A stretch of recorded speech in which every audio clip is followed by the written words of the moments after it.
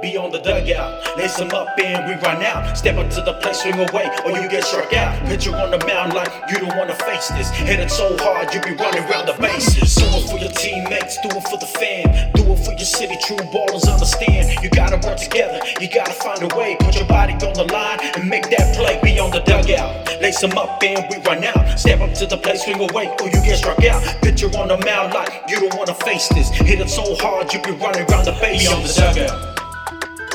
Be on the dugout. Be on the dugout. Well, kia ora koutou katoa, and it's great to be back. Yes, that's right, baby. We are back. Beyond the Dugout podcast, your podcast, back on air again. My friend, Damien Collins, as ever. Brother, we back. We back. It's about time, my bro. It's about time. Just 7 months vacation. Just a little break. Been to the Bahamas, Rarotonga, Fiji. Oh, that's right. Couldn't even get out of the country. Yeah, you didn't take me to any of these places. But yeah, no, I wish. I've been there in spirit as well, mate. Yeah. Yes. Yeah, cool, man. What have you been up to the last 7 months? It's like I haven't seen you. Wow. I mean, when do we stop? We stopped Christmas. Yeah. So what we had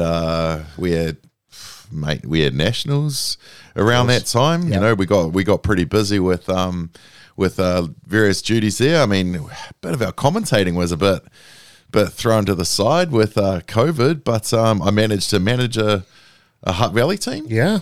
I did. Yeah, sure did. You threw me under the bus with the commentary when I made the tournament team in my flip-flops. Yeah. But, got a new job, mate. Back playing rugby.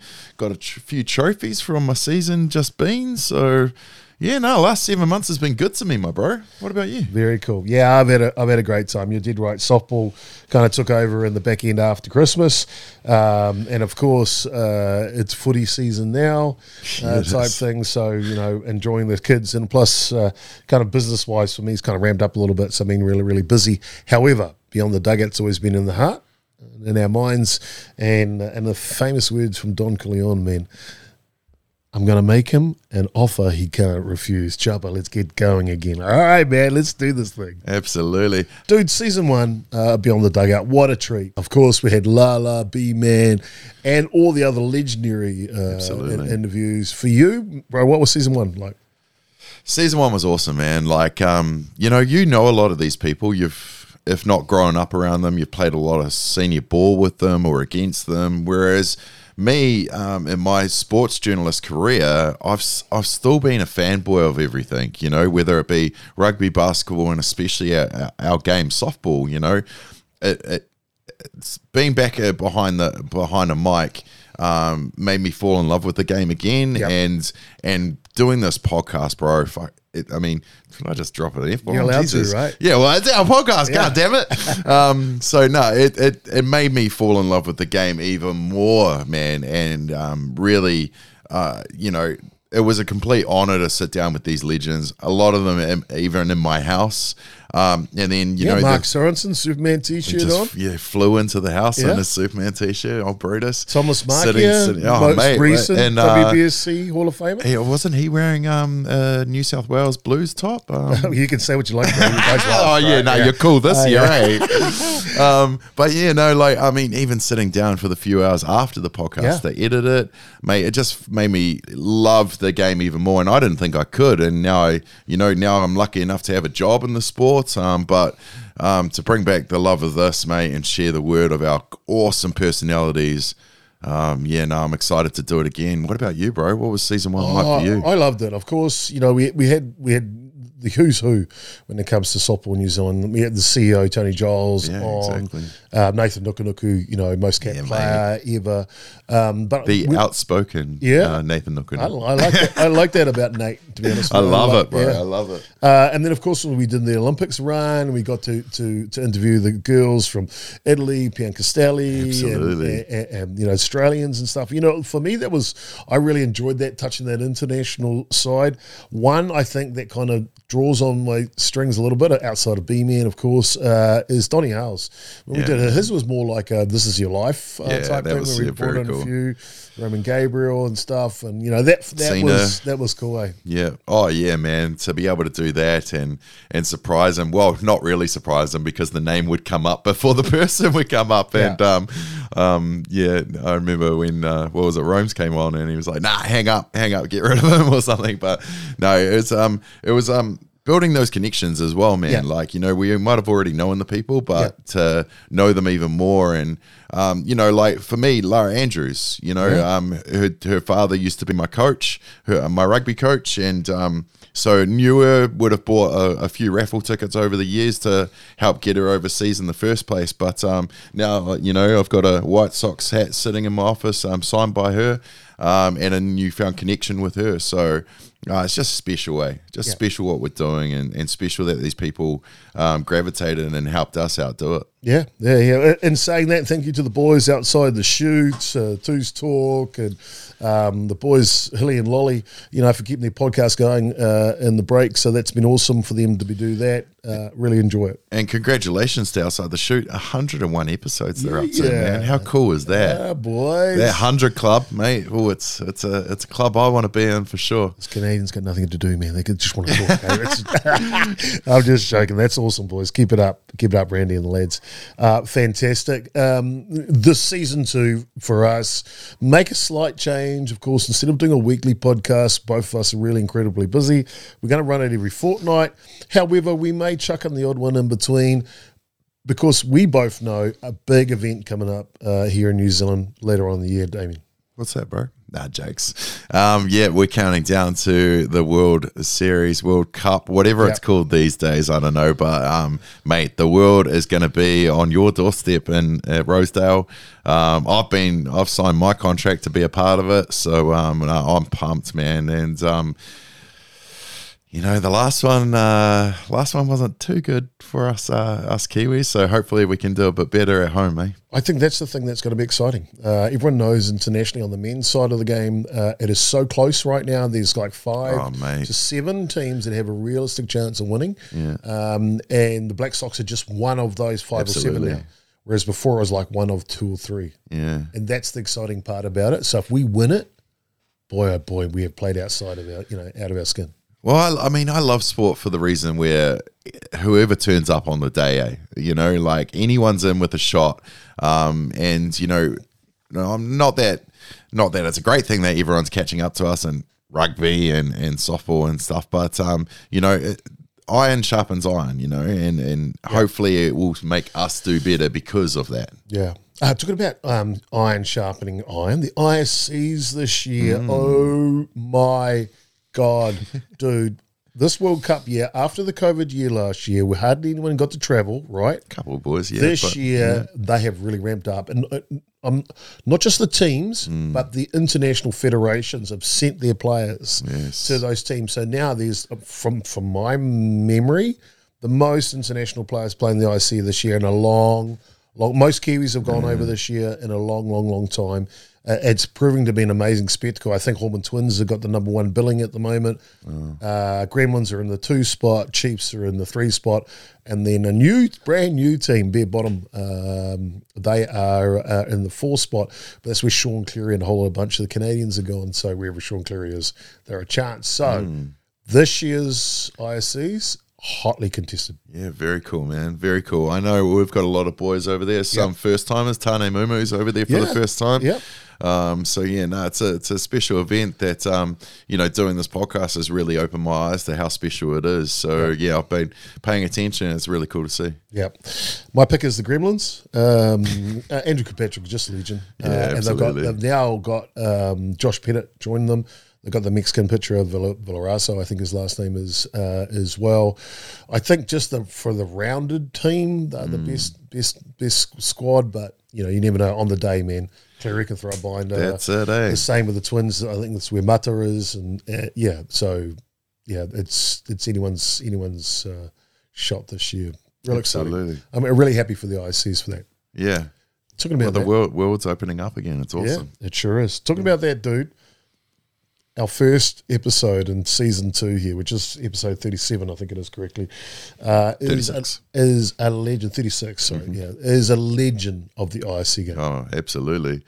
multiple Hall of Fames. You know, his career is absolutely standout, and now he's, you know, he's given back to the game, and we're still talking about him and what he's doing, and world renowned. You know, we've been watching him recently as with the World Series and his coaching role with Texas Longhorns. Yeah. We're talking about Mike White. That's right, Sure ladies and gentlemen. First time Mike White's been on a podcast, and it'll be on Beyond the Dugout here tonight. And we're really looking forward to hosting him here tonight. I mean, like, listen to some of these stats. As you mentioned, 10 IC All-World selections, 10 All-American selections, that's ASA ones, 5 titles of each, IC and ASA.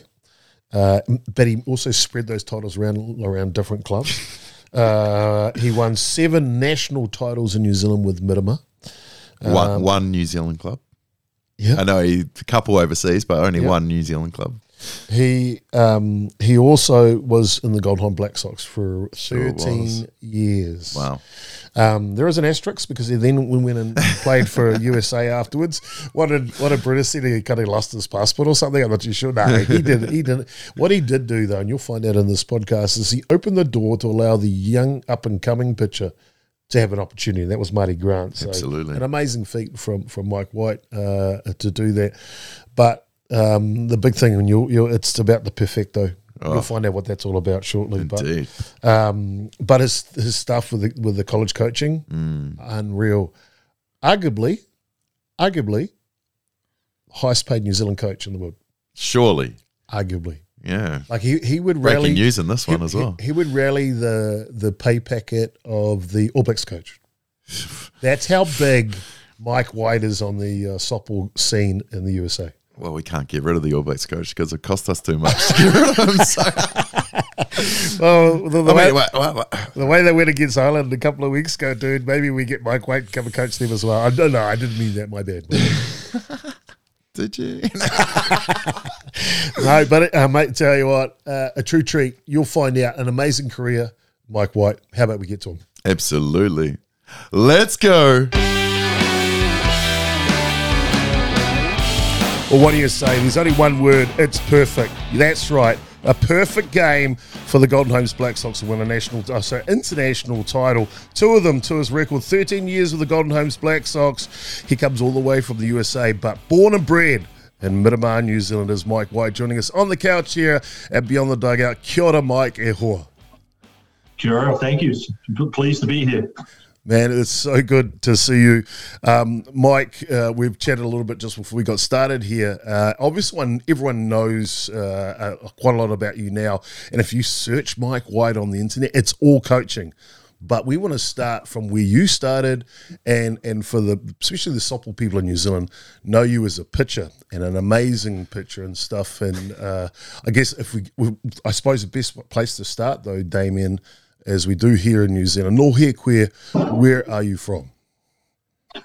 Oh, actually, I was born in Wellington, of course, but lived in what they call Vogeltown area, which is like Brooklyn, so in the hills and quite away from Miramar, so to speak. But I went to school at Berrempore first, and then went to what's the name of the school up there now? Vogeltown up there way. So. Born and bred there, then played for the Melrose Club. Started off as a shortstop. People don't really know that. And then went on to become pitcher when I was 13 or 14. Melrose, how far is that from Miramar? It's not too far away. It's kind of like I think it's in Stratford or Strathmore, kind of around that area. Yep. So, it's just a real small suburb. So softball to start for you, was that a family thing? Yeah, it really was. My dad and my mom played. My mom was a catcher. My sister was a pitcher. And so they would throw to each other, and they played for the Melrose Club. And it's kind of interesting because in the US, things are much different here. They're just about one team, a lot about club experience. And so it's kind of neat to have that club experience background and understand how that all works out. And then my brother played as well. So it was really kind of a family thing, and I got into it. But really my true love was soccer at the time. But I played everything. I think I went to school to play sports. my report card always said Michael could do better if he applied himself. So. Me too. There's nothing wrong with those report cards. You just say there's nothing wrong with those report cards. So your sister was the first pitcher in the family. Was that something that you saw? You thought like, man, I wouldn't mind trying that. No, actually, what really brought on the fire was watching Kevin Hulahy and Ty Stofflet play each other in 1976. And, a couple of things to remember about that is a streaker jumping over the fence right in front of us. And then we had the priest and the flower bombs coming down. It was quite the event full of anti-apartheid type thing. All right. I think South Africa was in the tournament. And again, it's all shady. This is 76, so it's a long time ago. But, but just watching them two hook up, and I think it was a 19-inning game. 21. I think New Zealand had one base runner. It was a hit by pitch. Yeah. So, we weren't exactly hitting the ball too well, but I was just mesmerized by how well they were moving the ball around. Wow. How old would you have been around that time, Mike? Well, 76, so 14. Yeah. So right about the time I started to catch fire. And actually, it was Wayne Nichols. I don't know if you remember that name, but he was on the New Zealand national team for a long time. Great soccer player too, really good guy and really good with coaching young kids.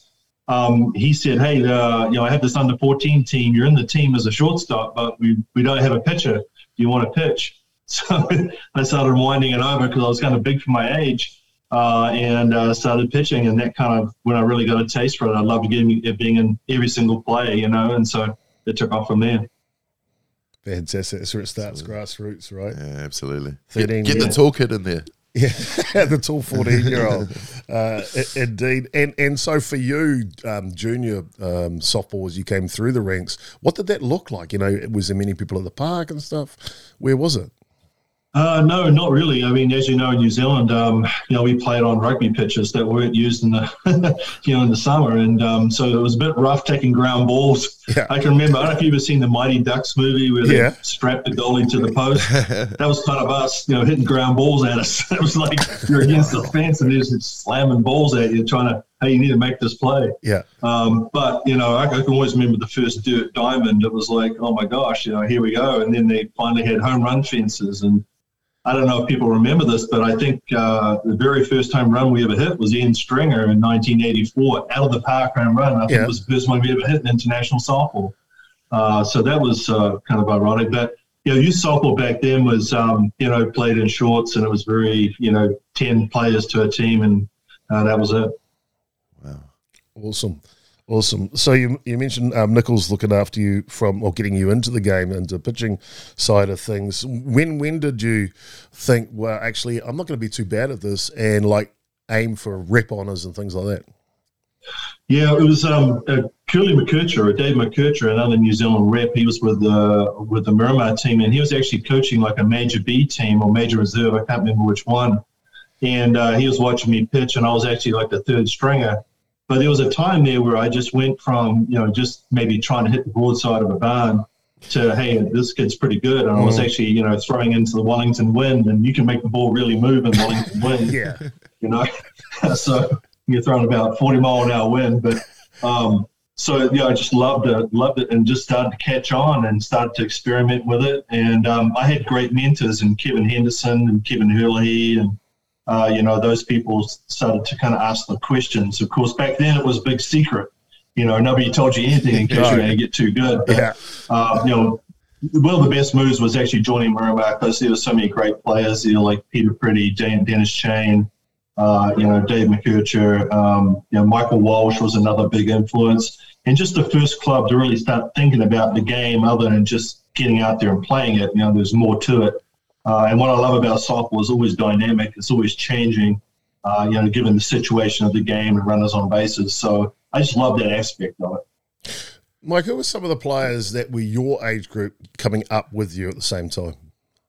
Well, Mike Nichols was my best friend growing up, and he was the one that actually got me over from Melrose. He kind of told, hey, you need to go, because at a certain stage, you want to play with your mates and everything else. You don't want to leave it, but sooner or later, you got to say, I need to challenge myself being around better players, and that was it. And I made that move, and it was probably one of the best moves I made. I think, as a young person, just because of the ability to play in better competition and being around better people. rising tide lifts all boats, and it certainly helped my game and made a big difference. So Mike Nichols was a big one for me. Most people know Paul Leonardis. Just a lot of young guys that I had a lot of fun with. The Hutchinsons were fun. Made a lot of rep teams. Made a lot of cult teams. I was in six Colts teams, which were the 21 and unders. So I was in there as a young fellow, and it's amazing how you kind of go through, and all of a sudden you're the youngest one, then you're the senior one. So it was a great experience. I loved playing for my province, and then of course later on New Zealand. The Miramar Club you'd break it into Premier softball as well. What age was that? I'm trying to remember. I think it was 1978, because I think it was whenever the Nationals were down in Invercargill. Right. And I think they really brought me down to wash the uniforms. So I got broken in because I think at the time I was injured or something, and I wasn't really playing, so I was ended up being the washing the uniforms and taking care of all the guys. How they treat the youngins back then, So it was. I think they call it hazing. Yeah. But, I grew up doing the little stuff. It's kind of like the book "Sweep the Sheds," legacy. That was kind of it. You had to learn your way into it, and I learned a lot from being in that, and a great experience. And then I think one of the first games I remember was playing against Peterbilt, and that might have been 76 or 78. Whenever Peterbilt toured New Zealand, I actually pitched against them, and I gave up one run against them, and it was an unearned run. That was really kind of like, it kicked the fire in me, to say, hey, I can be pretty good at this. Yeah. So there's a lot of little moments throughout your career. 76, 78. So how old would have you been then? Well, I was born in 61, so 15, 16. I mean, I like I said, I had a big jump. Yeah. Like I wasn't very good at 14, but then between 14 and 16, I made this huge jump with the velocity. I mean, we never measured velocities back there or anything else, but just striking a lot of batters out, that was kind of a thing, a lot of swings and misses.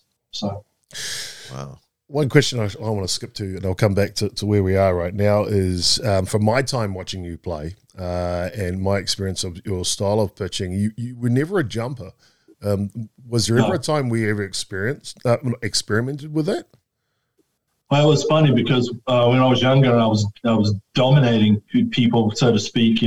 People would call me illegal pitching because I actually pushed off. Right. Most back then, if you looked at Kevin Herlihy, he stepped off. Mm-hmm. He didn't really drive with his legs. So the first thing was getting to drive off. Guys like Arn Walford, Kevin Henderson, they started to use their legs and really push off as opposed to step. And then there became another progression where you started to jump. Yeah. But when I experimented with jumping and stuff, I didn't have the control. Yeah. And everything was inconsistent for me. So I think it's a style of pitching that if you grow up doing it, it's going to work for you. But if you don't, it's very difficult to transition to it. The question, because the balances and new pitches that take up the game is exactly what you said, right? Velocity versus control. How did you generate your velocity? I think it was my legs. I played a lot of soccer, ran a lot. I was just felt good on my legs. I really used my legs a lot, I thought, and could drive off and create a good rhythm. One of the things, though, most people don't understand or don't realize is that I had a major arm surgery in like 1987, and I actually changed. Back before that time, I was more of a velocity type pitcher, and I could throw hard. And after that time, I had to learn how to use different locations and off speeds and using different pitches. I became more of a pitcher as opposed to a thrower. Yeah. I did read a little bit about that. What was that injury to your arm, and how did you come back from it? Yeah, it was a ruptured bicep tendon. And so what happens, if we don't start looking after everything, you get an inflamed tendon and it runs underneath the pectoralis major muscle and it frays like a nylon rope. And so I started to feel that pain, but continued to pitch on it because how it was in, just, it should be right, mate. Here we go. Yeah. Throw a bit of ice on it. Yeah. It's all good. So have another beer. I went and pitched, and then all of a sudden it snapped on me. Wow. And that's when I knew something was wrong. And, the next day my arm was black and blue, all the blood from the tendon and everything. But So I had surgery, and that was a major shock for me. Is we hear that word surgery, it's like, this is serious. Instead of just taking Advil and here we go. But so I was fortunate enough to be in school at the time. I was taking my Bachelor of Arts degree at Mount Mercy, and I was able to kind of go to class, and then I'd hit the gym.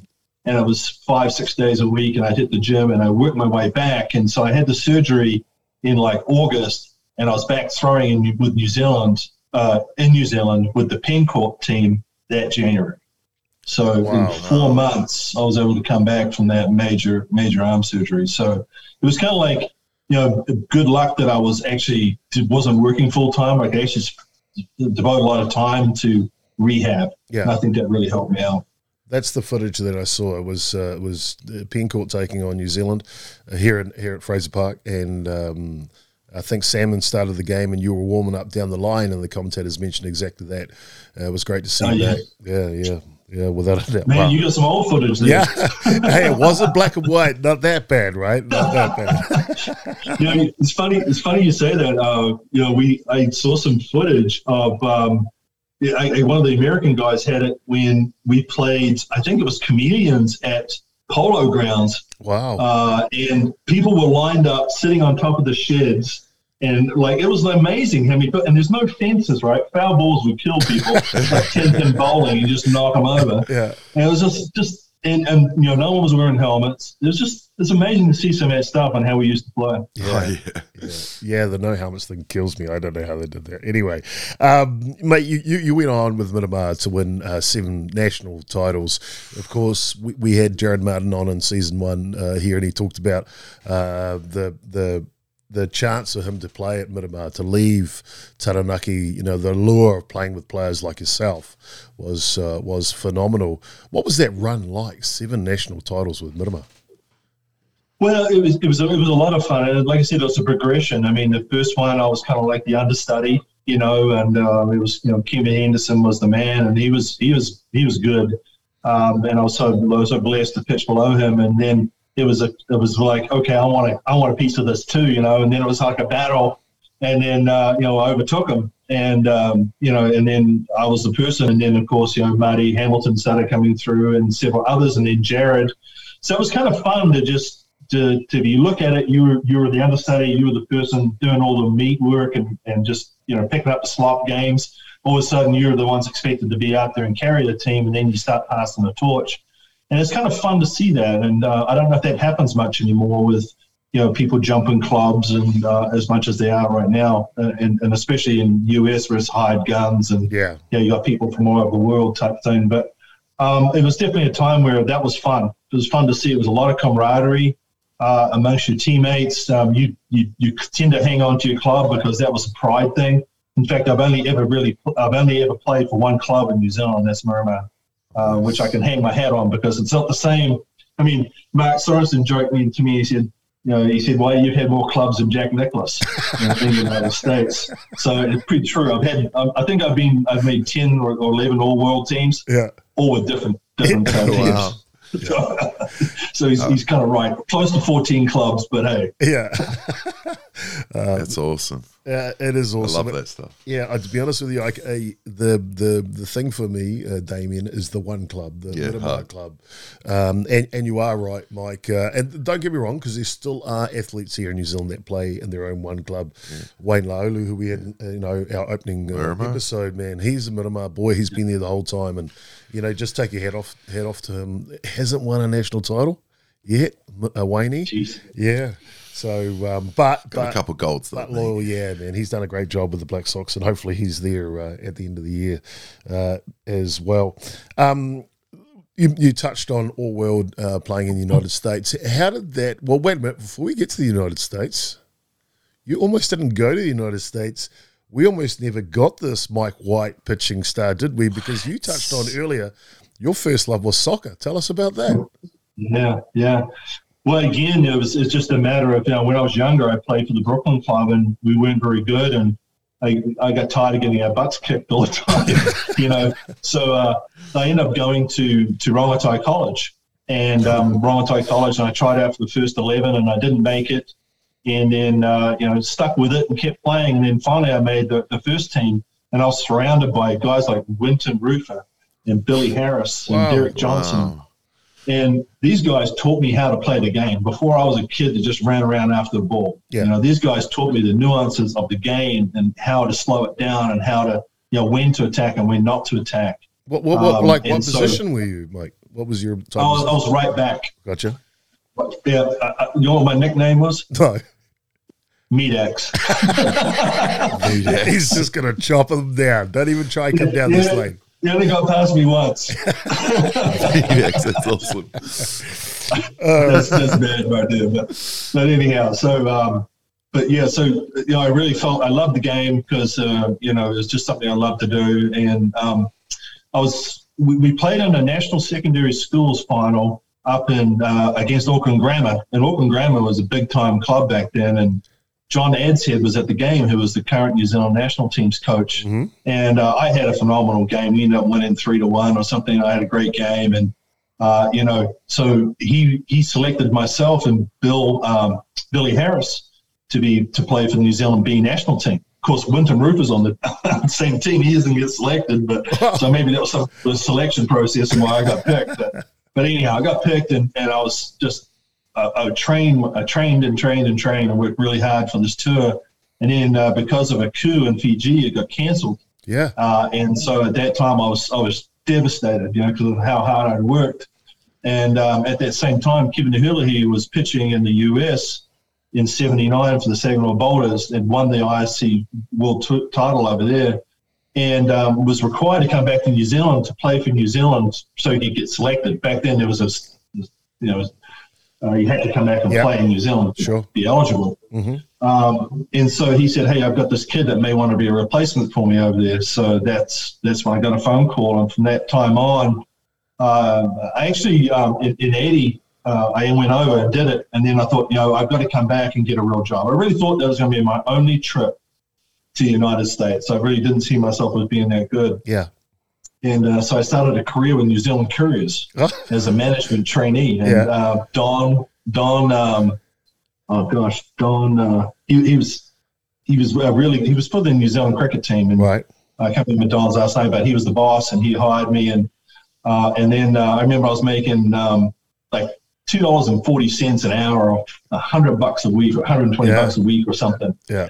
And then so I stayed there for a year. I started doing that. Then I got the phone call from the States saying, hey, we'll pay you, way a lot more than I was making. I said, okay, I'm there. So that was the end of my career in New Zealand as far as working for a real living. You can take the $2.41 and I'll catch you later. So get the start in the USA. When you first went over, and I know it was a year until you went again, what was it like for you? Were the lights bright? Yes, they were, but I mean, I had the fire. I wanted to be, I had this, I was brag, I suppose, but I had this ambition. I wanted to be the best pitcher in the world, and that's what I thought I could do, and worked hard towards it. And that was just a stepping stone for me. So I never looked at it. I just saw it, and I wasn't overawed by it at all. It was just a challenge for me, and that's what I wanted to do, was take the challenge and keep pushing myself against the best in the world, and the best for playing in the United States and learning from it. Yeah. So that was just, I took it in stride. But put this in perspective, that you're at the age of about 18 at this stage, right? Yeah, 18's the first year I came over. Yeah.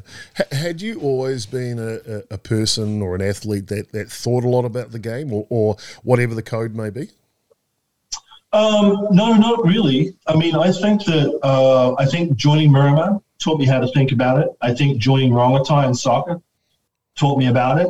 Like there were things I weren't doing that I realized it was just, hey, work harder instead of really, you got to work smarter. You've got to be in the right place at the right time. You got to do things at the right time. And so that's what I learned. I learned how to maybe control things a little bit better. I always had that fire within me. I've always been competitive. I think I hate losing more than I like winning. Yeah. And that kind of drove me a lot. But I think the thinking part of the game came from experiences in soccer and softball. That's a great line. I hate losing more than I like winning. That's a great line, Mike.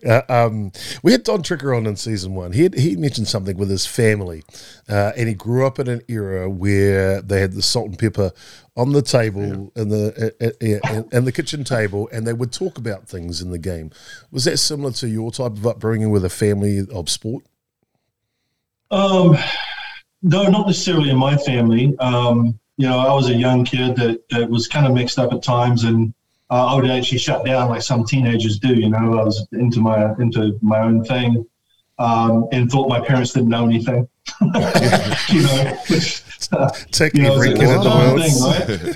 Right? So it was really more discussions with people outside my family. Right. The David McKirches. I mean, he was, like I told you, he was like a surrogate father for me. He put me in my place. I remember one time I was using too much foul language, and he told me, "Hey, that's not necessary. You're smarter than that."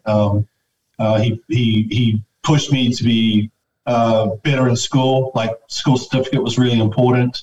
I was the first one in my family to go to college and get a college degree. In fact, the first one to go to Seven Form, actually. So, there's a lot of firsts. I wasn't really from a intellectual type background with my family. But my dad was always smart. He was great with his hands. So I learned a lot from my dad just by watching him work. And he was a tailor by trade, and so there's a lot of things you learn in life just by watching. Yeah, I got you indeed, my friend. So luckily for us, they had the coup in Fiji, and softball knocked on your door, and we got to keep you, which is fantastic. So after a year off, you go back to the States. From that time onwards, how does the progression of Mike White, the international pitcher, go? Yeah, well, the year we went back, I went back over with Ian Stringer, Mike Nichols, and Steve Jackson, and myself were all on the same team in Dallas, Fort Worth, which is ironic. Look where I'm going to finish up part of my career is back in Texas. It's like weird stuff, man. But that was great. We were a big club in Texas, and we had a taste of it. We had a really good team. We dominated all year. Then we had a tough loss in the ISC. So it abated us a little bit. But I thought that's when I really started to pick up my velocity and my speed. I came back into New Zealand. I had a really good year at home. And then, of course, made the 1984 World Series team. And that was another big turning point for me. It was like we were on this mission. We were because I think it was like in 1980, there was a case in New Zealand and earlier of just picking the good old boys. It was like harder to get out of the team than it was to get in it. And I don't mean that in any disrespect to anybody. Yeah, but I hear you. But yeah, so we picked a bunch of young guys with Kevin Hulahi, as our leader, kind of thing, and we rallied around it. And like I said, Mike Nichols and Mark Sorensen was there as a 16-year-old, and I mean Cliff Jones. I mean, it was just a whole new style of game that we were playing that New Zealand hadn't seen before.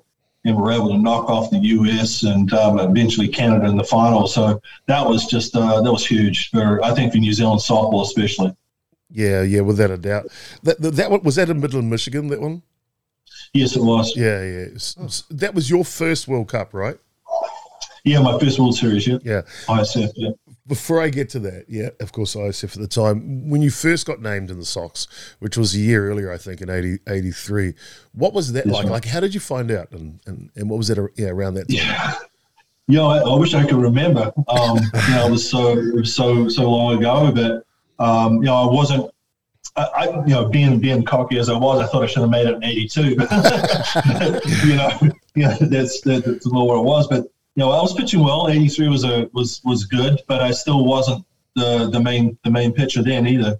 And so I remember I wanted to be number one in the world, and so that pushed me. We had some great rivalries over the years, myself and Steve Jackson. There was some great matchups. Paul McGann, and there was so many great pitchers at the time that I think we pushed each other to be better. And so, making New Zealand was a very proud moment, especially for my family. My mom was one of my biggest supporters, and I remember her just being over the moon with it. Yeah, fantastic. I've touched on it a few times when talking about you with friends and things like that. Of course, something happened in your debut game pitching for New Zealand in Christchurch, in a performance which would kind of bookmark your career as well. But we'll get to that later on. But a perfect game in your first game pitching for the Sox? Are you kidding me? Yeah. Against some team called ADM. Yeah. Which is like the best US team, right? But again, sometimes I didn't know much about him, and sometimes being dumb doesn't hurt. You don't know how good they are or what they're supposed to be like. It wasn't until later that, later on, I had a little comeuppance because they'd figured out how to pick me. Yeah. And that was the first time I ran into people picking pitchers, and they had me picked and they were calling my pitches out, and it was extremely frustrating. Yeah. And, it kind of, I didn't know how to handle it, to tell you the truth. And I didn't perform as well later up because the first one was down in Christchurch. I think we played up in Lower Hutt. Right. And I didn't perform very well. I got knocked out of the game. And it was really, everything happens for a reason. So possibly that timing and knowing how they did that helped me prepare myself. So I think later on I became one of the tougher pitchers to pick. Yeah. So. Yeah, without a doubt. It's one of the things which a lot of the guys that we've spoken with and friends of mine, exactly that, especially in the States, they'll just sit there in the dugout and within a couple of pitches, they're like, yeah, we got that one. And that was the thing back in the day, right? Yep, for sure, without a doubt. Yeah. The ride in the US, I mean, you've got an amazing career at the ISCs, of course. What was it like? I mean, you talked about playing, or Brutus talks about you playing for a lot of different clubs. But what was that like? I mean, moving between different clubs or setting up and creating something great for each one as you go through there. What was that like? And to be the hide gun per se?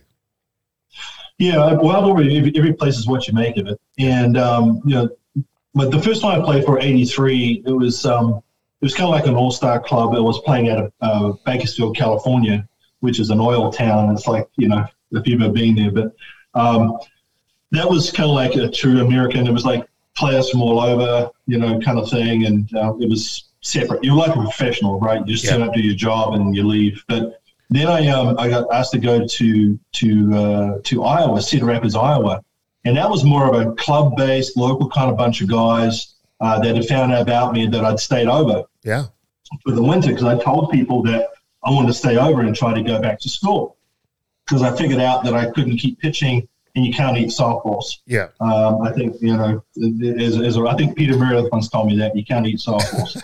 And so I looked at some of the other pitchers that of my era, like Brent Stevenson, got a great career at ADM. I mean, he's now almost retired from there. Peter Meredith did a great job picking up different things. And that was kind of like what I wanted to do. I wanted to use softball to be able to better myself in my situation, especially for the future.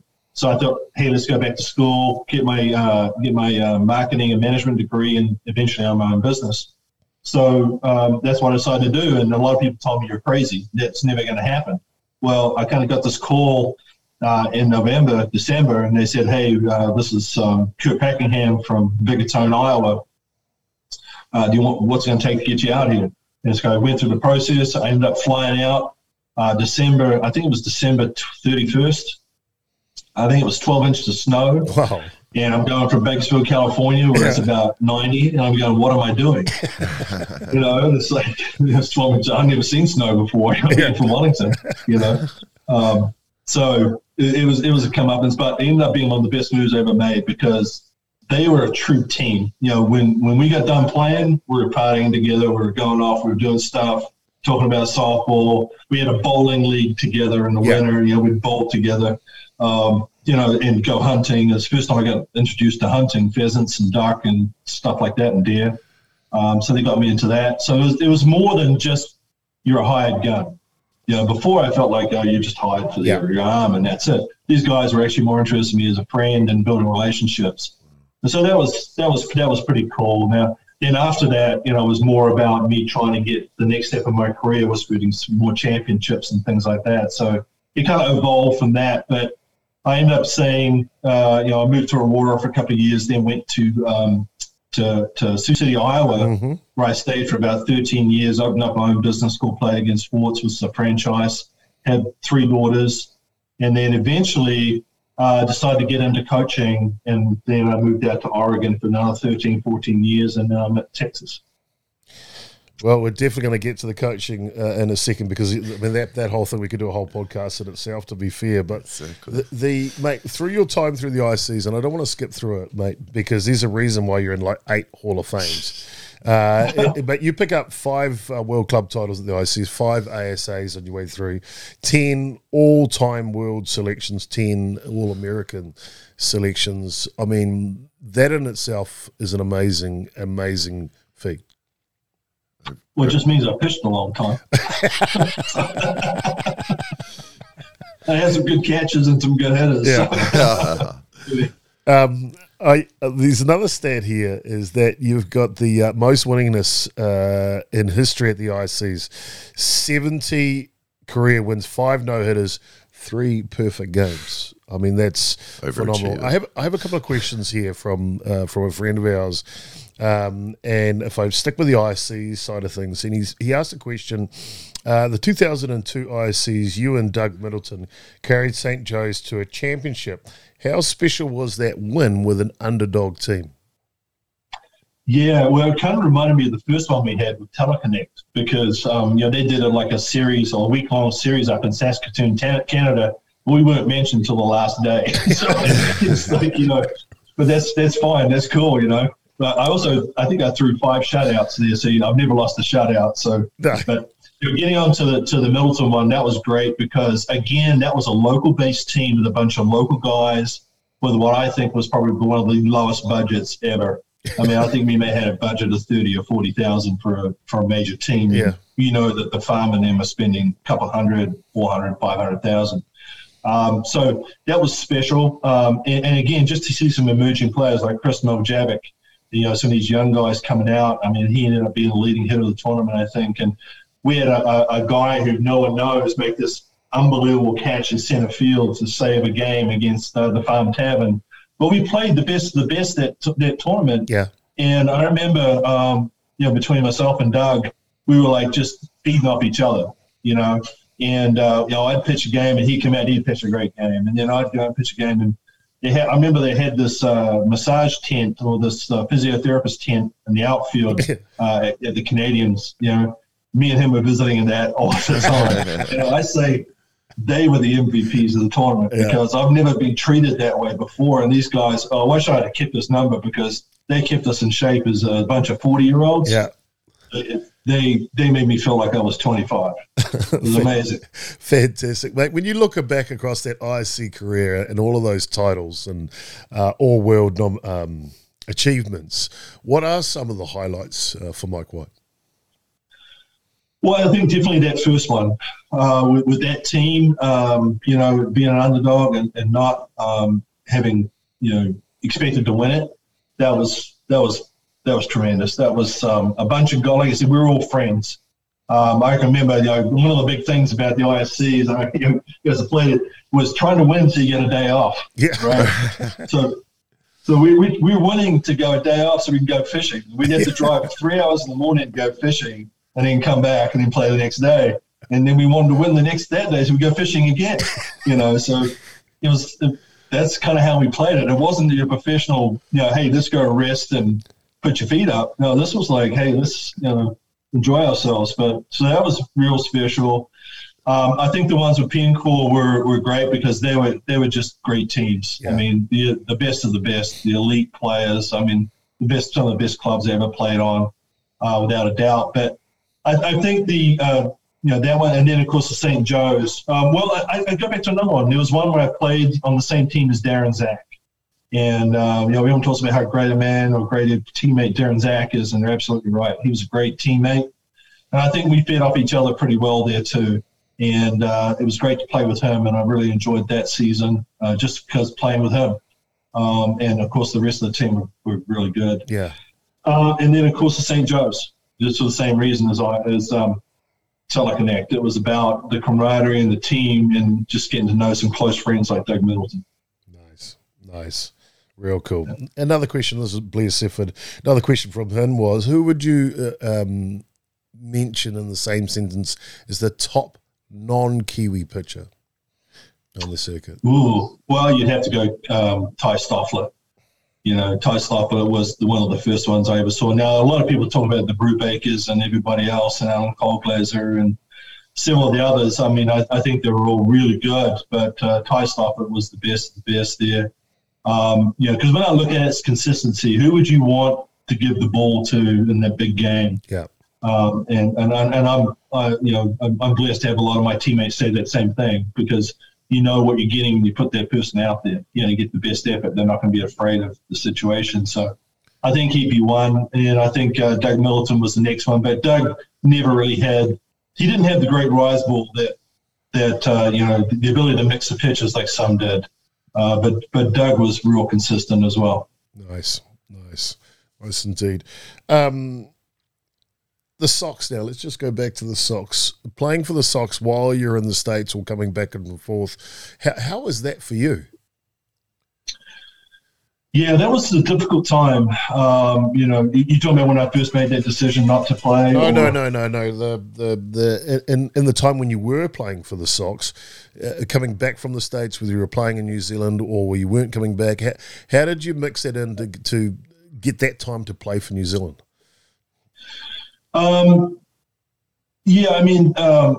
I remember there was one time I had to come back. I think it was 88. I had to come back for the same reasons that earlier he had to come back. He had to be part of the team. And that was a difficult time because, I had to leave my wife and come over and spend 3 months to be able to qualify for the team.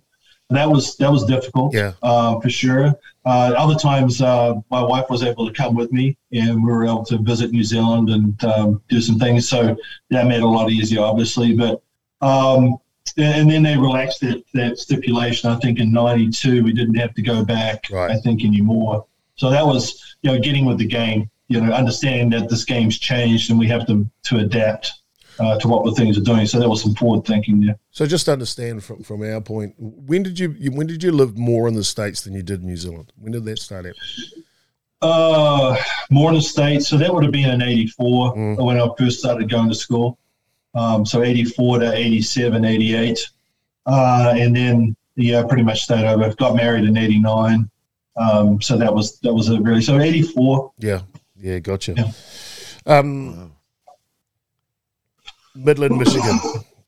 We talked about that being your first World Cup. It also was the place for your last World Cup.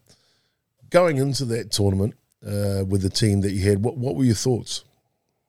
In '96? Yeah, that was well, to understand '96, you have to go back to '92. Yeah, '92, we were winning the championship gold medal against Canada 3-0 with Chub Tangaroa on the mound.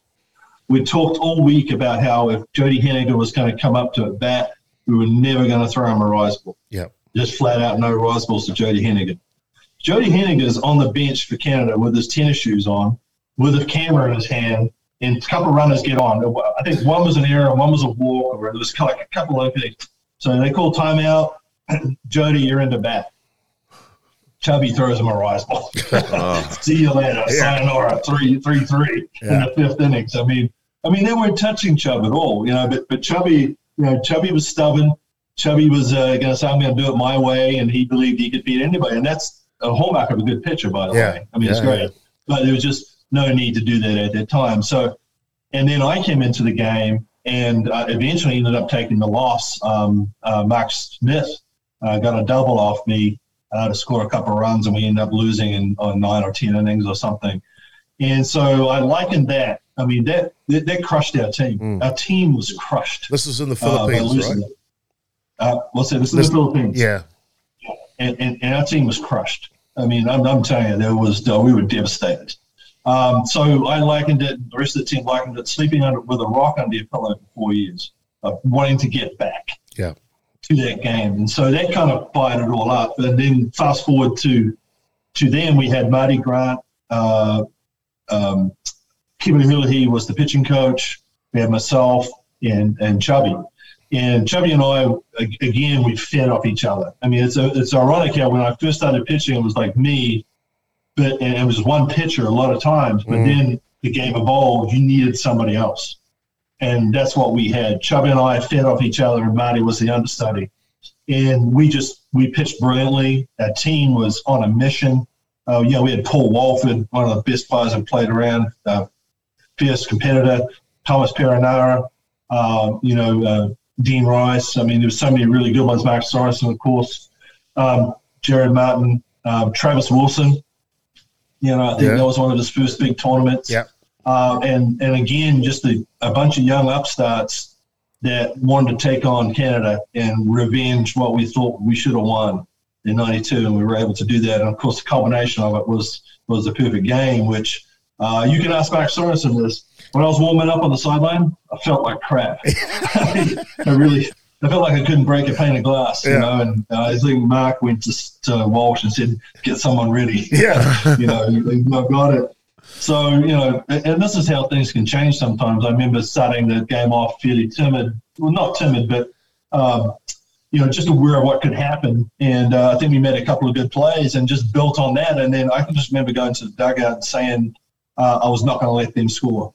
And that's all we were culture on, was not letting them score. And, most people don't realize that in that game, I think Darren Zach had like 11 strikeouts through 4 innings. Yeah, wow. Or 5 innings. Yeah. So it was real close. I mean, we ended up winning, 3 or 4-0 or something. But the game ultimately was close for the first half. Your lead up to that tournament, whether it was in the tournament, in the games before the World Series, or whatever it was, the story I'm told, you and Chubby, and maybe Marty, I guess, kind of worked on a new pitch, a cutter. Is that correct? Yeah, pretty much. I'd started experimenting with the cutter and just using different finger pressure points, something to give me to go inside the lefties. Yeah. And that's really what it was about, was finding it out, because everyone just throws lefties outside. Yeah. And so I wanted something to come in and develop that pitch. And so did Chubby. And it really, I think it extended my career for another, good portion, another 8 years. Yeah. Which, you're always developing new pitches and messing around. And I like it when I'm teaching pitching. I like it to being a scientist. You're always experimenting, and you have to deal, find out, you say, what's going to work, what's not going to work, and you just go from there. Yeah, wow. Yeah, I remember when Chubb came back from. I'm a Hawke's Bay boy originally. I remember when he came back, and that's where I heard about the cutter, and I played under and with Chubb at the time, and got to see it firsthand. I was like, wow, I'd never seen this pitch before. I think Chubby stole it from me. It's a funny story. I remember we were in Salt Lake City. I think it might have been '88, and Chubby roomed with Mark Sorensen. And somehow Mark's black book got missing. Yeah. Oh, wow. There was a book where he kept how he picked all his pitches. Yeah. So that's how Chubby found out how Mark was picking them. Oh, wow. Yeah, clever, right? Clever indeed. Just back in that final, the perfect game, when did you feel, or did you ever feel, it was going to be a perfecto? Well, you kind of know it's going. But again, I was more focused on, and it's the first time I've really, I could say, I'd heard about the zone, but the zone is where, you're not completely isolated. You're kind of aware of things, but you're not aware of what's going on. But I was focused on just getting the outs. And then about the 6th, I kind of had an idea what was going on, or what could happen. Because, at that time I was more worried about winning the game. And then, of course, you get to a stage where it's 3 or 4-0, and you're going, okay, we've kind of got this, but you've got to stay in the present moment, as what happened in the Philippines. We got ahead of ourselves, thought we had it won, got away from us, and it's all about momentum. So, everything happens for a reason, and maybe that loss in the Philippines was enabling me to pitch that perfect game in '96. Well, simply amazing. You talked about your friend Mark Sorensen throwing you under the bus about get something warmed up because he got nothing today. He credits that game as the best pitch game he's ever caught in his life. Well, he's caught a lot of good games, so that's an honor. Thank you. Yeah, without a doubt. Well, it's also an honour for us, Damon, and softball in New Zealand, my friend. 13 years for the Black Sox. You bookmark it. We started at the beginning of this podcast with a perfect game in Christchurch against one of the best teams in the world. You didn't even know who they were, but you did it. And then you did it against the world at the highest honour at Midland, Michigan. And to do that, I mean, you're the only pitcher who's thrown a perfect game for New Zealand to win a gold medal, right? The only one. And you bookmark your career. So. I mean, it's an amazing feat, man. Which from my point, and I know in New Zealand's point, we're just so grateful to have had you in our game. Yeah, well, definitely blessed, and a lot of great friends both in New Zealand and the United States, and having worn that across my chest. There's so many things I don't forget where I'm born. Yeah, and I use a lot of things from my New Zealand experiences to help my teams over here. Nice, my friend. Nice indeed. Actually, got another question here, and because I want to skip through to your coaching. Now, we know you helped out USA for a bit after that, and got them to a bronze medal in 2000. Congratulations, as well as a lot of other achievements. And good on you for doing that, because you also, at your time of doing that, and we've talked a little bit about this, you also gave the opportunity for those, as you mentioned, the understudy, Marty Grant, to be able to stand up and be in the limelight for the Sox. So if you hadn't have stepped aside, he wouldn't have got that opportunity. Yeah, that's right. I think it was in 2000. That was the first time I was actually in South Africa that he stepped up big time. And then, unfortunately for him, when it was in New Zealand, he had that injury, last-minute injury. I think it was his calf or something. Yeah, that's right. But then again, they had Jimmy Weiner. Yeah. And Jimmy was underrated a lot in New Zealand. In the United States, he was, he was really kind of like Chris Nicholas was in his day, but Jimmy was a little underrated in New Zealand. But he stepped up big time, and that's what you got to do. And it was great to see. The coaching side of things, Mike. The career path that you have now. Where did that start for you? Like, at what time, while you were still playing, did someone tap you on the shoulder, or did you think, well, maybe, as you put it yourself, maybe I can eat softballs? Yeah. I mean, it's funny. I mean, as much as you try to get away from the game, sometimes it's in your blood and it just draws you back in, and I think that's what kind of happened. But there's a lot of, some of it was luck and coincidence, I suppose. But I was in Hawaii, and I think it was whenever the Olympics were in Australia. Was it 2004? Yep. Or 2004, was it? 4, yeah. No, it had to be 2000. No, 2000, yes, of course. 4 was the World Cup in Christchurch, yeah. Yeah, or 2002, one of the two. And I was in Hawaii pitching batting practice for the US team. They took me over. And Ralph Weekly, who was the current coach at Tennessee, and also was director of national teams when I was pitching for the US, we had dinner one night, and he said, hey, you should really look at getting into coaching. And I thought, I'm not sure about that. I mean, I've never done it before. I wouldn't know where to start, all that kind of stuff. He said, no, you'd be a really good coach. And, so he kind of got me interested. He kind of turned that thing on in my head. It's like, I don't know, what it's like. But so anyhow, I ended up playing against Fortesor, and then the internet just started coming through. Yeah. I can remember the times we had the AOL dial-up and the squawking going, and just like, forever to download just a page, Yeah. But I could see the writing on the wall where the retail sales were going to go, there's going to be a struggle. Hence Amazon. I wish I'd known that and put some money in that. Don't we all? Yeah. But so I was kind of right in some respects. But so then I contacted the then national teams director, Ronnie Isham, and said, hey, if you hear about a club that's looking for someone that wants to get into coaching, let me know. But I don't want to go through the bottom. I want to go someone that's willing to jump in at the top. So, cut a long story short, Kathy Aronson, who was a big-time USA national team pitcher for the women, hired me to go out to Oregon, and that's as a first-time job, but only because I had my degree. Yeah. The only reason she lost her pitching coach because he didn't have his degree. Thank goodness I went back to school and got my degree. Nice. So just being very fortunate in life that things have turned out pretty well. That got me going, and I did that for a couple of years. I had a young family, it's like I think 6, 8, and 10, and I wasn't ready for the lifestyle change. because coaching is a lifestyle. It's not 9 to 5. It's not easy. I mean, if you can go out and you need to recruit, we'll be out recruiting from 8 o'clock in the morning until 9:30 at night. Yeah. Do that back to back to back. Wow. It's not easy. And then, of course, you're leaving your family and everything else. And so there's no shut off time. It's not a 40-hour week. So I quit that for a little bit because to be more my family. And then just did individual lessons and speaking engagements and stuff like that. And then got called back by Oregon because they liked what I did there and said, hey, you want to apply for the job? And then the kind of rest is history. Yeah. That was the top job you were coming back to, though, right? Yeah. That was the head coach job, which was and I said to him, I said, hey, man, are you sure about this? I've never been a head coach before. And they said, don't worry about it. If you don't know what to do, we'll find it. We'll find help for you. That was pretty cool. Well, that's probably one of the biggest questions I've got is how did you find a way? I mean, let's take Oregon, don't get me wrong, but not the strongest national program at the time when you took over. How did you find a way? Because they became a perennial powerhouse. Yeah.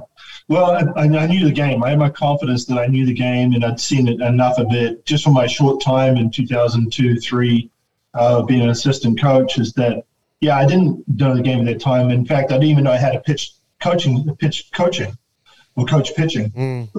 Excuse me. And I can remember my head coach then, Kathy Aronson, saying, hey, you have to be able to teach pitching. And I said, well, you just go like this, right?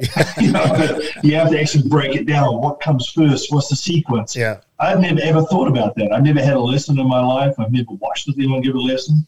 And so that was a whole discovery thing for me and really got me my brain ticking into how things work. Yeah. I've always been that way. As I've been younger, I've always torn things apart. I figure out how they work. Can never put them back together, but I always tear them apart. And the same thing was my pitching. What's making Kevin Herlihy better than someone else, or whatever. And so that intrigued me. And then the challenge of the competition, and I remember going for the job and having a sales pitch of I want to exchange our ERA with our batting average. Because I think we were batting in the 200s and our ERA was in the 300s. And not a good recipe there. So that's what we did. We actually changed it around. We went from a 15, I think we had 15 wins and about 34 losses to making super regionals the following year. So it was quite the transformation, but I also hired some really good coaches in Jess Allister and Lisa Don. Well, look, I remember seeing some footage about you when you were at Oregon. And I think it was around the time when they got the new facility. So that was a couple of years or so into the program you were there. But there was some footage about kind of day-to-day life. And the one thing that I took from it, not so much the facilities, and they're amazing, but was the way that you handled your staff. So your staff would be in a meeting, and the way that I could see you communicating with them or getting what you needed from them, it was like it was a business type thing. Is that a tool you've always had or something that you developed? That's a good question. I think we're always developing. I'm a researcher, and I heard a great line one time: you take somebody once, it's plagiarism. Or you take something once, it's plagiarism. If you take from a lot of people, it's research. So I value that kind of research. I'm listening to great people, great coaches.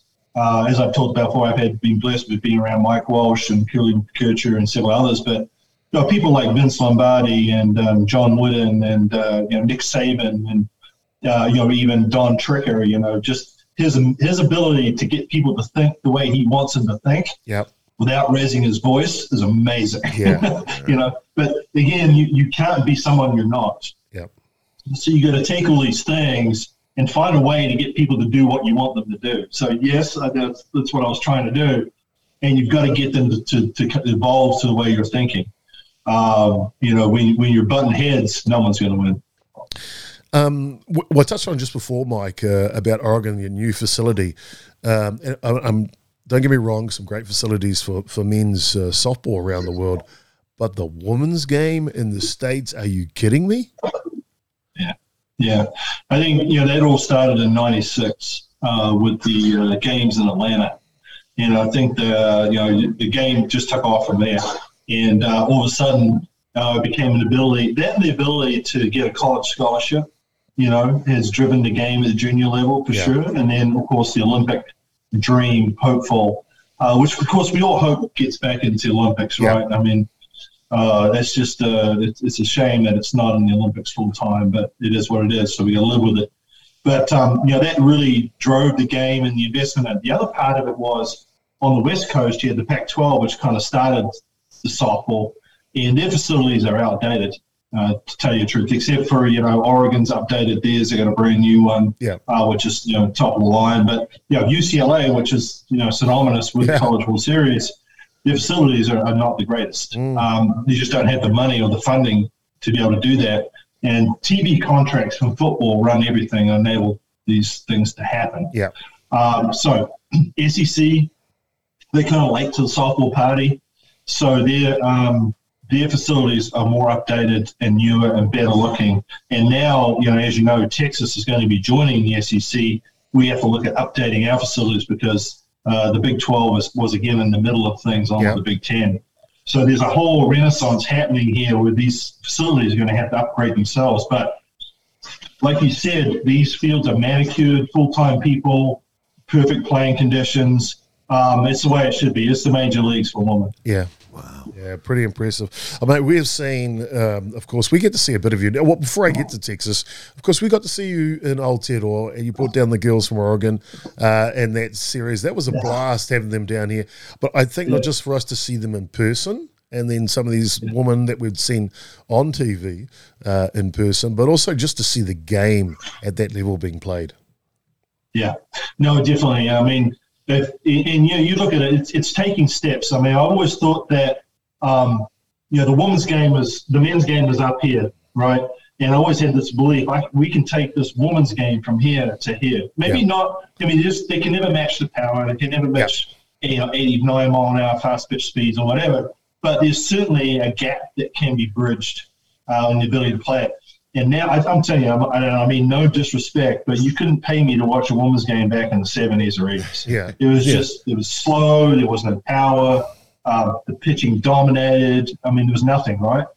Now, I tell you what, we get people to come to our games. They're entranced. Yeah. It's like they just want to keep coming. It's faster. It's quick. It's got everything that TV loves about it. It's got power, defense, pitching. It's got speed. It's all there, and it's over in 2 hours. Yeah. We're a baseball game, you're just getting ready for your fifth inning stretch in 2 hours. One thing we've noticed, Mike, of course, the internet is a wonderful thing when it comes to following the game, but the amount of softball that is now on TV, and even here in New Zealand, is phenomenal. And that must be great for the game. But how is that also for the players and you, the staff, being in that media limelight more? Yeah. Well, it was great because I was getting texts all the time from New Zealand, from friends that were, congratulating us on our run and success. And it was almost immediate. So, they're seeing it straight away. Yeah, yeah. Which is great. It's tremendous. But, our games in Texas are broadcast on the LHN, Longhorn Network, which is part of the ESPN family. Yeah. So we're on every single day, every single game at home, which is great for us for recruiting and telling, hey, you may live in Florida, but you can see our games and you don't have to travel. Of course, weekends you can travel. But just the ability to see that. I also think that, how I learned how to play the game was watching the best of the best. Yeah. And how a lot of baseball kids watch, and they watch, Albert Pujols or whoever else, they get to copy and emulate that. Well, the same thing happens in fast pitch softball with all these young women now having this ability to watch idols and watch great players play. And I think it's helping elevate the game. Yeah. Absolutely. Fantastic. Saying that, mate, you get to Texas, you get your feet underneath the desk, but you're straight into it. Of course, you get a bunch of players follow you from Oregon. They love what you do, obviously. How have you found it in Texas, apart from the weather? Yeah, well, I've got swimming pools. I have to do that because it's hot, man. But But it's nice too. The winter is a lot better too. Yeah. So, there's a give and take with everything, right? Yeah. But we're in a recruiting hotbed here. There's a lot of really good club softball being played. Bombers organization, Hot Shots. So there's a lot of club teams that we can go to. We don't do much with high schools. Yeah. It's not, we just don't do that because the club teams recruit for us. So it's like going where the fish are at. Yeah. And depending on the level of your club, depends on what organizations you follow. So that's kind of what we do. But, Texas is a tough place. I mean, it's there's a saying here, it's not for the timid or the weak. And that being, there's a lot of expectations. And so, but I've never looked at that. I've looked at it, I just want to win. Yeah. Coming from Oregon, it took a long time to build a system there where you had, because you can only get players every 4 years, right? So they stay for you 4 years and they kind of bulb out of the system. And so it's slow to build up. Yeah. The transfer portal, which is kind of what we're talking about here, has helped because you can fill holes. Some clubs are absolutely living off it, like Oklahoma. They're Destination U, so they're just plugging and playing and bringing people in. The rest of us have to kind of like work around that a little bit. It takes a little longer. This has taken longer to build the system I want than I really would have liked. This is my 5th year coming up, minus the COVID year. Yeah. But that's what I'm trying to get to. There's a system where we have these young kids coming in, they learn the system from the upperclassmen, and then they just kind of teach themselves. And that's the ultimate goal. Gotcha. Fantastic. I guess if we jump to this, the College World Series, man, what a ride. I mean, honestly, like a lot of us Kiwis follow you, right? We follow your team. And of course, some of your athletes, especially the ones that came from Oregon, right? We'd kind of formed a connection back then. But, let's be honest, your ride into the College World Series or leading up to it, or I guess the regionals, wasn't that great, to be fair. But boy, oh boy, did you guys turn it on. Yeah, I don't know what happened, which switch. I mean, as a coach, you try a bunch of different things, right, to kind of to motivate and inspire and get them to believe. You just throw a lot of stuff out there, and I'm not sure which one stuck. But, but I have an idea. I mean, we took the adage that why not us, and what have we got to lose? Yeah. Kind of thing, and and by doing that, by being carefree, not careless, we're going to be dangerous. Yeah. We're dangerous. People don't want to play us because we have nothing to lose, and we got to take it to you and give it our best shot. Yeah. And we did that. Yeah. Until we got to the final against Oklahoma, where all of a sudden, hey, we're in the final, we got something to lose. So, it's like, they talk about it in football here. Yeah. They talk about prevent defense, prevent win. Mm-hmm. So you're just trying to hang on instead of playing aggressive. What got you to lead in the first place is kind of what happened there. We forgot. We were worried about what they were going to do instead of worrying about what we were doing. Yeah. That's what I saw from my side. Now, I don't know exactly what went on in their minds. Yeah. But being a coach with them, you could feel that kind of thing. But absolutely impressed by the way our team handled adversity. We were down to I think 6 or 7 knockout games and won them all. Yeah. So it was great. Yeah, that catchphrase that you brought out through that campaign of being dangerous, man, that stuck. It resonated with me, and for a team that you were that season, it was the perfect way to galvanize them to believe, as you say. I mean, they're all talented, right? Like at that level, every one of those athletes is super talented. Well, absolutely, and I keep telling people that champions are not born that way. Champions are made, and why not us? What's separating us from the champion team? And it's a lot of it's your belief system, and also how you practice over the years. Don't get me wrong. Yeah. I mean, typically the best players, the best athletes are training harder than the other athletes, or they're training smarter. Yeah. No doubt about it. So it's a combination of them both. We need to teach them the shortcuts, the easy ways to do it. They have to trust us in that, because typically it's going to go against what they've learned in the past. And that's a hard thing to do. And I'll tell you, with female athletes, they have a tough time accepting failing as the way to success. Does that make sense? Makes big sense. So, they want to please and they want to be perfect all the time. And guys will go out and make mistakes all day long and have a laugh about it and hey, let's go. Whereas the female athlete will care about it. They'll care how they look. Yeah. They care about making mistakes. Guys, whatever, let's go. How did you find, and I probably should ask this at the beginning of your coaching segment, but how did you find that transition of control of the game as a pitcher to what type of control you have as a coach? How did you find that transition? Yeah, difficult. I think it's it's so easy to hey, just play like I played, just do what I do, but it was different and they do things differently. And I think, like I said, this is my 14th year as head coach. And I believe I'm evolving each time. I'm trying to learn things a little bit better. But trust me, I still make my mistakes. I mean, I think I had that one episode there. It was on ESPN and broadcast pretty heavily where I gave the one-fingered salute.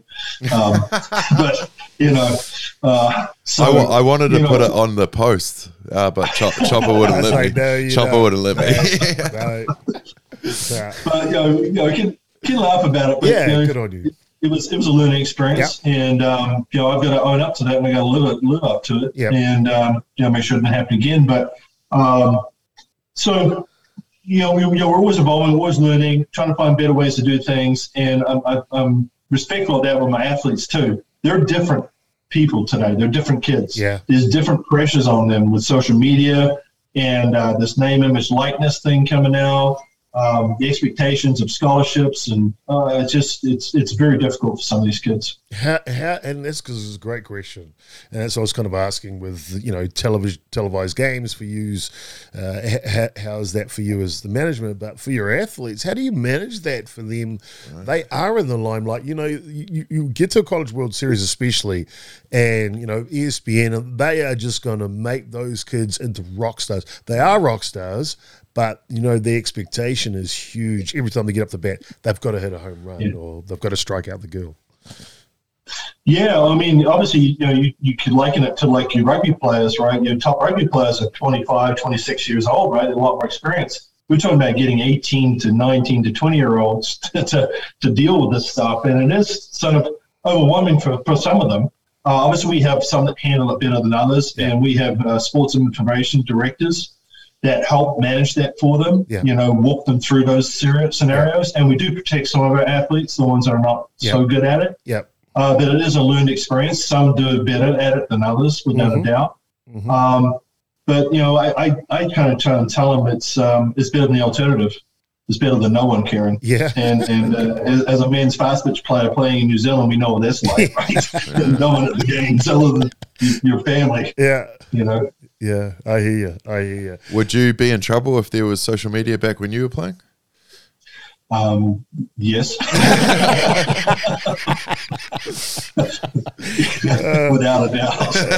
Hey, take it easy. If Carl Spencer can do it to the Canadians, at Cantabs, it's all good. So, your staff, let's kind of talk about that with Texas. How big is your staff? And you talked about the kids providing support. Do you hire a mental coach and stuff? What does it look like at Texas? Yeah, that's a really good question because each program's a little bit different. In fact, I just had a meeting this morning with our sports performance coach, Hillary Corson, works with the Spurs and also one of our football teams in town. Wow. And it's more of she comes in and visits with team building activities and also for some of them on how to handle pressures. We also have on staff two psychologists. They can go to at any time without me knowing and discuss any kind of personal pressures or problems. There's a lot of kids that have other problems other than softball, but all kind of school pressures, those types of things. So then we have that. Then we have an actual sports performance coach that's going to measure their abilities to do certain things explosively. Mm-hmm. Then we have a strength and conditioning coach, and then we have a nutritionist on staff that they're able to measure the nutrition, do hydration testing, all sorts of stuff, and provide them with information on how to eat properly. Yep. Then I have, of course, I have a hitting coach and a fielding coach. Then I have new coach, Coach Zaleski. She's going to be in charge of the outfield and catches, and also team bonding kind of things. Of course, I'm the pitching coach. Then I have a volunteer coach who typically is a transition role into getting into another role. Yep.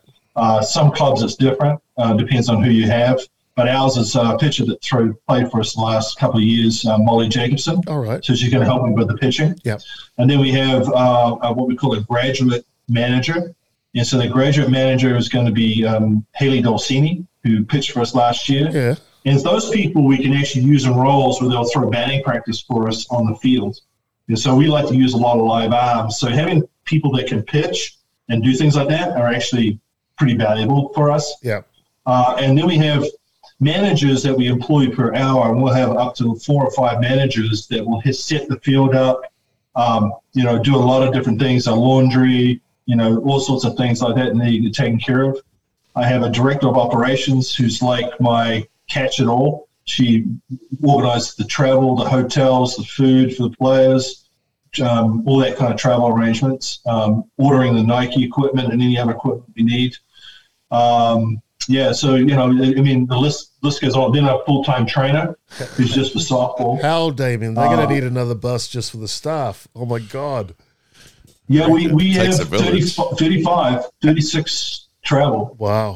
So it's, a couple of hotel rooms and a bus for sure, with more than 2 buses.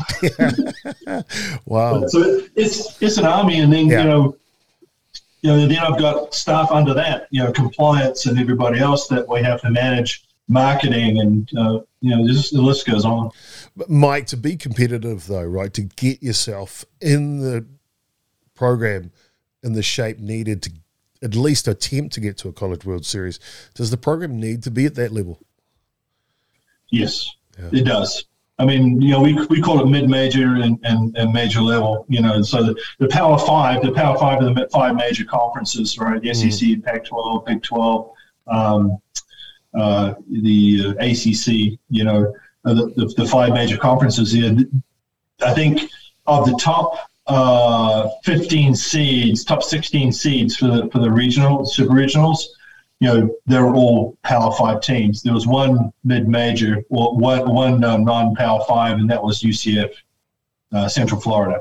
So you can see it's, and most of those programs have football or major basketball. That's what we're all running off of. They're the cash cow. Wow. Impressive. Very, very, very, very impressive. I got 2 other questions on Texas before we go off there, Damien. One is, when are you bringing them to New Zealand? I'm working on that. Good. So if we can figure out a deal, man, I'll tell you, because, Del Conte, and Chris Del Conte is a fantastic athletic director. He is very supportive. His thing is, and we've won what we call the Directors' Cup the last 2 years, right? Which we have about 20 sports. So really what it does, it takes your best sports, and whoever's the best in the country in the top sports, they win the cup. Well, Stanford's won it for the last, I don't know how many years, but we've won it the last 2 years in a row. Nice. So it's a feather in our cap that we're very balanced athletic department. Oh, that's awesome. So having said that, if he sends me to New Zealand, he's going to have to send somebody else somewhere else. So, and we're all still kind of really rebounding from COVID. Yeah. And also our buyout to go into the SEC, we're going to have to buy our way out of that contract. Oh, really? So, wow. Yeah. Oh. So, there's a lot of things that go above my pay grade. Okay, all right. Okay, a couple years I'm hearing, mate. Keep on holding those fingers like that, Chopper. And I know that if you get a chance, you'll bring them down, and we can't wait. Absolutely. I mean, it was a highlight of those kids' career. Our trip to New Zealand for the Oregon team. Yeah. They still talk about it, and they loved it. They loved the hospitality. The ability to play different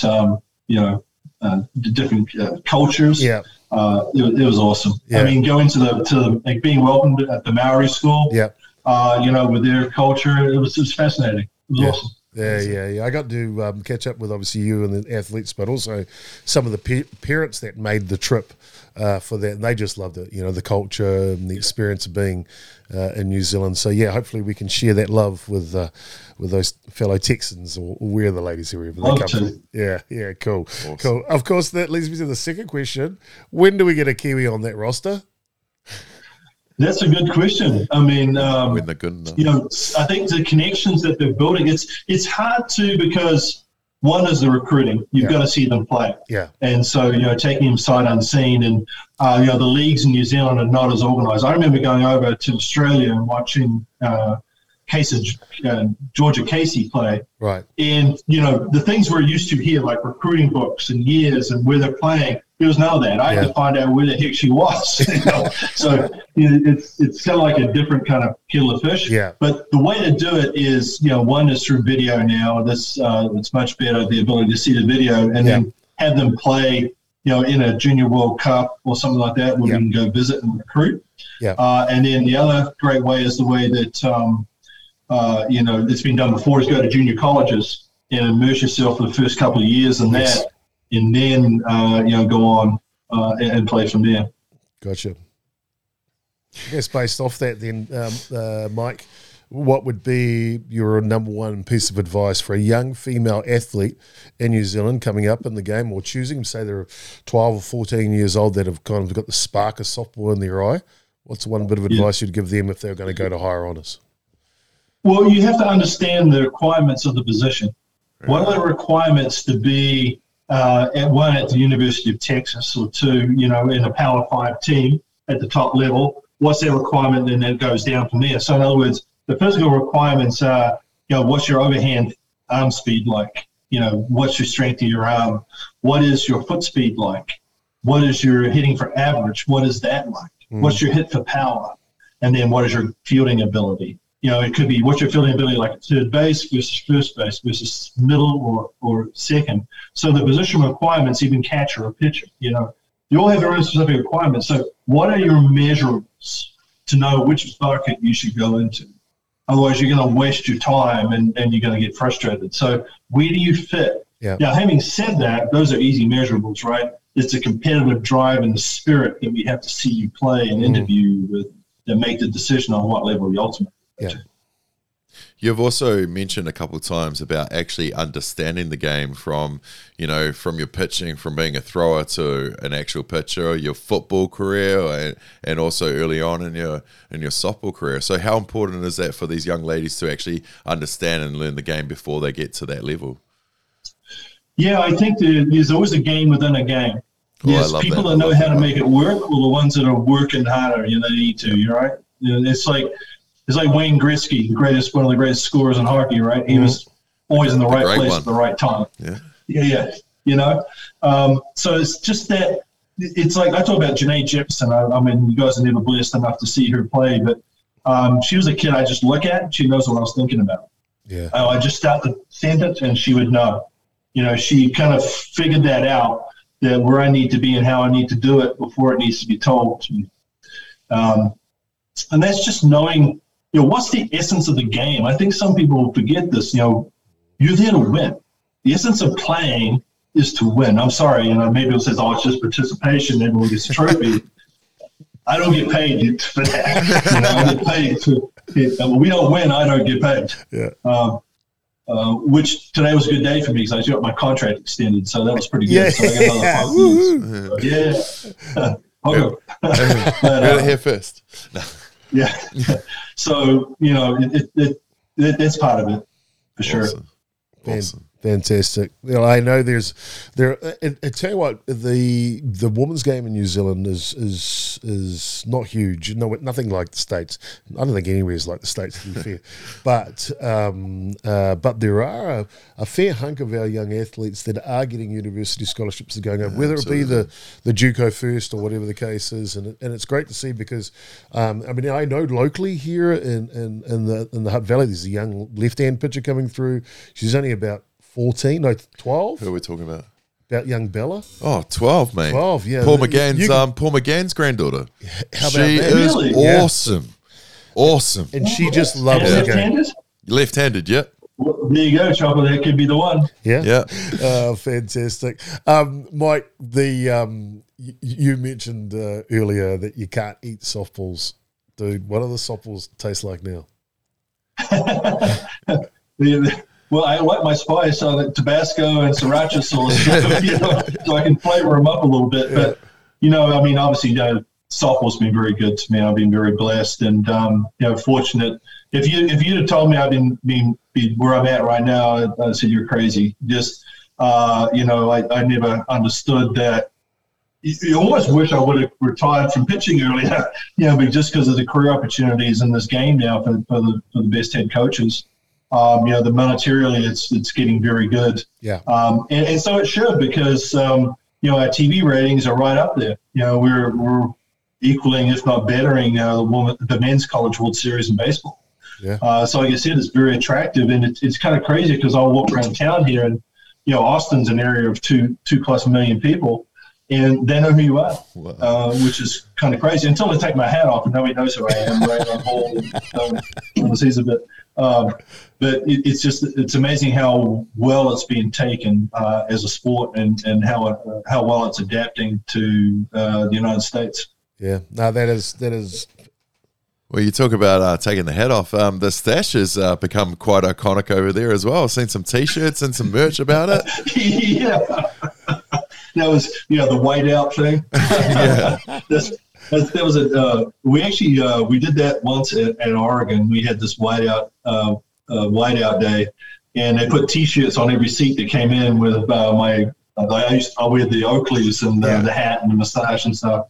And it became an iconic thing. So we thought, let's try it at Texas, and it paid off because I think we beat Oklahoma that game too. So when we first did it, we beat Oklahoma at Austin. Yeah, and I think we may have beat Oklahoma in Austin. So who knows? Perfect. Something to it. Can't wear it out though. Well, wait a minute. So next World Series, if you play Oklahoma in the final, maybe you're just gonna have to go with that campaign again, my friend.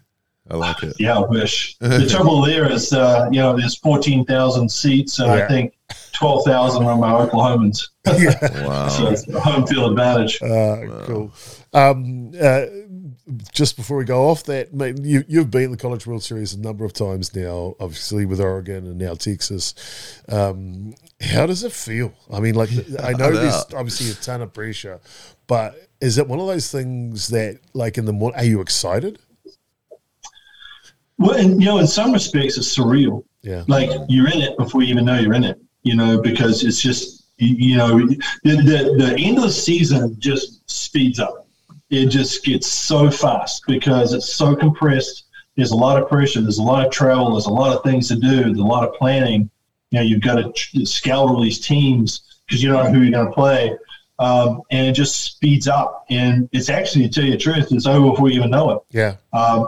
Some of it, for some of the kids, it's different. It's like getting your eyes wide open. Yeah. You're in there and all of a sudden you're doing all these ESPN shoots and, radio shoots. I mean, it's just the whole media thing picks up, 150%. It's just a matter where you can keep your eyes focused on what you need to do, and not get too far out of get your feet off the ground. Stay on the ground. It leads me to my next question, Mike. You talked about in that perfect game, you felt yourself going to the zone. How do you get into the zone when you get to the World Championship? Yeah, I think that, what you've got to do is everyone's going to feed off you as a leader on the team. If you get out of sorts and if you get sped up and you start to panic, they will too. Yeah. So I really try hard to just keep everything under wraps. Yeah, as much as I can. Obviously, there's moments where you kind of, you feel like you're standing up for your team. You feel like there's a moment I've got to stand up. I've got to do something here to stand up for my team. Whether it's questioning the umpire's call or whatever. Just show you got the back. But most of the time, you need to stay calm. You need to be the one with reason. And at times, it doesn't happen that way. Sometimes you get sped up and you start to, you're not thinking clearly. Yeah. So it's almost a time when you're in a zone, everything comes to you slow motion. Yeah, yeah. It's like everything makes sense. You're not second guessing yourself. Everything is deliberate. in sequence, slowed down. When you get sped up, and at times it gets sped up, but it's tough. Yeah. Because it's hard to get out of that. It's hard to slow yourself down. Yeah. Without a doubt, exactly. That's real. Thank you for the insight to that, Mike. That's really, really, really cool, indeed. I mean, we will obviously be rooting for you wherever you are, what level you get to this coming season. Of course, first this minefield of the transfer system. How's that going for you? I don't know if you can tell us too much, but is it going okay? We picked up one really, really good pitcher, cool. Mac Morgan from Arizona State, was able to come on. She's a hard-throwing kid, throws about 70 mile an hour, which is 115? Yeah. 115, 120? Nice. 120, right? In kilometers, is that right? 120? Yeah, it must be about that, 120. That's quick. It's not bad. Yeah. So she throws pretty hard with a good change up and down. I mean, I try and develop a rise ball with her and everything else, but she's a good frame kid, good size kid. Farmer background, good blue collar worker. Nice. So I'm excited about that. Yeah. And we missed out on a couple of really good hitters to OU, Oklahoma. Mm-hmm. They were just able to, they've got more pull at this stage than us. Yeah. It's kind of the easy way to go, joining the championship team. And you see that in other sports too, right? But that's the way it is. We've got to get better. We know that. We've got to become the draw. And so that's a challenge for us. We're still looking at a couple more players that we haven't really finalised yet. Yeah. Oh, best of luck with that, my friend. Well, it's not as easy as it sounds, that's for sure. Yeah, exactly. But, we've got to find the ones that want the hard way. Yeah. Yeah. Nothing worth having comes easy. In saying that, Mike, what the career that you've blazed as a coach has been impressive. With Oregon and now with Texas, and where you're getting their program to, for an athlete that sees that, and especially the loyalty of some of those athletes that have stayed with you. There's a lot said in behind that, right? And I guess as a parent, not only do you want your kid to do well, but you want your kid to be looked after, and that's the type of coach you are. Yeah, thank you. And that's true. I'm blessed to have 3 daughters, and that's you want your woman to be empowered. Yeah. To feel that they have someone to fall back upon, and I make that promise to the parents that if something happens, we'll be there for them. And I think that's important. And try and teach them the right way to do things. I mean, we try to teach them to be independent thinkers. Not to force them to do one thing one way, yet still have them in the ability to be in a system and be, you have the discipline. You still need that as well, because you kind of have a bunch of people run around and do whatever they want. But it is fun. I mean, it's challenging. It's great to see some of these young women succeed and go on and do bigger things in life. Absolutely. Very, very, very cool. Mike, I think the last word should be yours, my friend. Of course, such a long history with the Black Sox, we talked about a little bit earlier, and an amazing, perfect game, but also your lengthy career at the ISC level, and now coaching. You've touched so many people in that realm of college ball. What would you like to say? Well, I just want to thank all the people that have helped me intentionally and unintentionally. Definitely wouldn't be where I'm at or had success without, you don't throw a perfect game without Mark Sorensen catching it, or Jaron Martin at first base, catching balls in the outfield, second base. No one can do it by themselves. And I think it's the network we build around us that enables us to be successful or not, or even when we try and we fail, they're there to catch us. So I want to thank all those people, even from my whānau, right back to my mom, who put me in my place when I was younger, when I thought I was a little too big for my shoes. It was kind of like an embarrassing moment at the time, but it set the tone that, respect. And I use this respect, attitude, and effort or everything. And I try to follow through on that. I'm not perfect. I'm human. I tell that to my players all the time. And I make mistakes, and I'll probably still make mistakes, but it's not through lack of effort or caring. Awesome. Very, very, Very cool. Well, Mike, I want to thank you for taking the time, man. It's been such a pleasure to have you here with us on the couch at Beyond the Dugout and kicking off season 2. I mean, we couldn't ask for a better person. I know it took a little bit of time to kind of get it matched up, but you're worth the wait, my friend. I know it's one that Damien and I have been longing to do. And, you know, the legend of the perfect career, the perfect game of the bookend career, the perfect game in Christchurch and the perfect game in Midland, Michigan to win us a gold medal for New Zealand is unbelievable has got to be the only word that goes to it. I said perfect, but the other word's unbelievable because that's what it is. And that's the career and that's the love that you gave us and the glory you gave us as softballers in New Zealand to have that as part of our history. And now we're just so proud watching you do your thing over there. And we wish you the best of luck and thank you so much. Well, I think what you said is about sharing. You know, and that's what it's about. I mean, that's why we play team sports, to share the tribulations, the trials, everything. You know, that's part of it. And there's a lot of things that went in between those bookends. But you know, there's no regrets. I mean, you know, I've been thankful and just love every moment of it. And I certainly wish I could be down there for the World Series, this November. That'd be something I'd love to do, and I wish I could do it. If I can find a way, I'll make it happen. But never say never. Hey, there's a cold beer waiting for you, my friend, when you land. Absolutely. Oh, yeah. Just a couple. Well, there you go, ladies and gentlemen. 13 years with the Golden Homes New Zealand Black Sox, bookended by a perfect game at either end. Yes, perfect, unbelievable were the two words we used, but dangerous is the key word right now. Oh, yeah. Mike White is the most dangerous coach in the NCAA softball college career at the moment, and boy, oh boy, we love him. We love what he does. We love what he's done. He's a true Kiwi. That's Mike White. What's up? Kia kaha. Love it.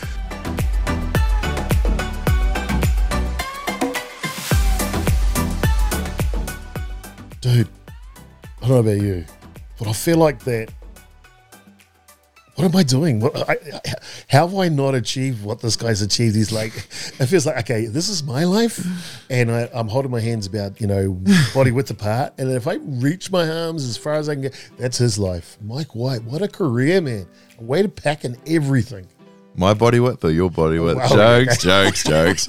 Bro, like even, you know, when we sit down, we do these podcasts and you're like, they've already got the story and it's like, how old were you then? And they're like, 16, 18. And you're like, ugh, what have I done in my life? But mate, he's literally, he's lived it, he's done it, he's given everything to it. And I think one of those special things is like he's tried and failed, you know, and got back up and done it again. So that's awesome. It is awesome. I mean, always knew going into this podcast that it's the perfecto, the perfect game. In 96, you know, is the hallmark of his career. And of course, knowing inside that he had one to start his career as well is, I mean, you could just, that's it. You don't have to do anything else. That's it. You know, just hang your hat, mate. I pitched a perfect game to win a gold medal at a World Cup. You know?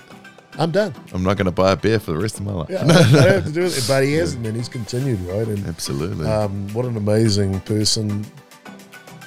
Got to say, the moment in there where I thanked him for his service to the Sox.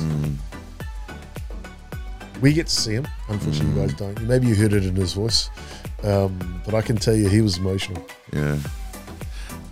I love how he took that on the chin, you know, he took that accolade and us appreciating him, but then went on to, you know, appreciate the others that helped him do it, you know, whether they were the big influence or the indirect influence, you know, like, and even the perfect game, you know, Mark behind the dish, Jared Martin at first, you know, that shows the true character of the person, and special. Yeah, you did right. Yeah, true gentleman of the game. Played it the right way. Played to win, and he's not ashamed to say that either. Right? He played the game to win. He coaches the game to win. Yeah, well, that's exactly how he put it. He's there to win. But what was the thing? He hates losing more than he loves winning. Yeah. I love that one. Yeah. That was a good one. Yeah, very much so, very much so. And that shows his drive, right? Yeah. The reason why he gets out of bed in the morning, hits the gym, hits the road, whatever the case is, or studies what's required to be a better athlete or be a better coach or be a better person. And as he talks about it, he's still developing himself. Absolutely. Even at this part of his career. And that's impressive to no end. I tell you what, I've met him a couple of times, only just briefly to be fair, but I really like to sit down and spend some time with him. And so maybe one of the trips to the States, love to go out there and visit them and see their program and see what he does. But another Kiwi that's just trailblazing, man. It's awesome. Absolutely. I said in season 1, mate, and I'll say it in season 2. Be on the dugout, on the road. Let's go to the States, mate. Let's go. Let's do it. Whoa. Budget's got to get higher now. All right, fair enough. Okay. Any sponsors out there, more than welcome. As long as it's not Air Asia, all right? Okay, we're not. Okay, Chopper's drawing the line. There's 2 things. 1, don't know if the plane's going to get there. And 2, there's no way I'm going to fit in that seat. I'm not saying nothing. Okay. I'll leave that one there. Okay. All right. Sounds good.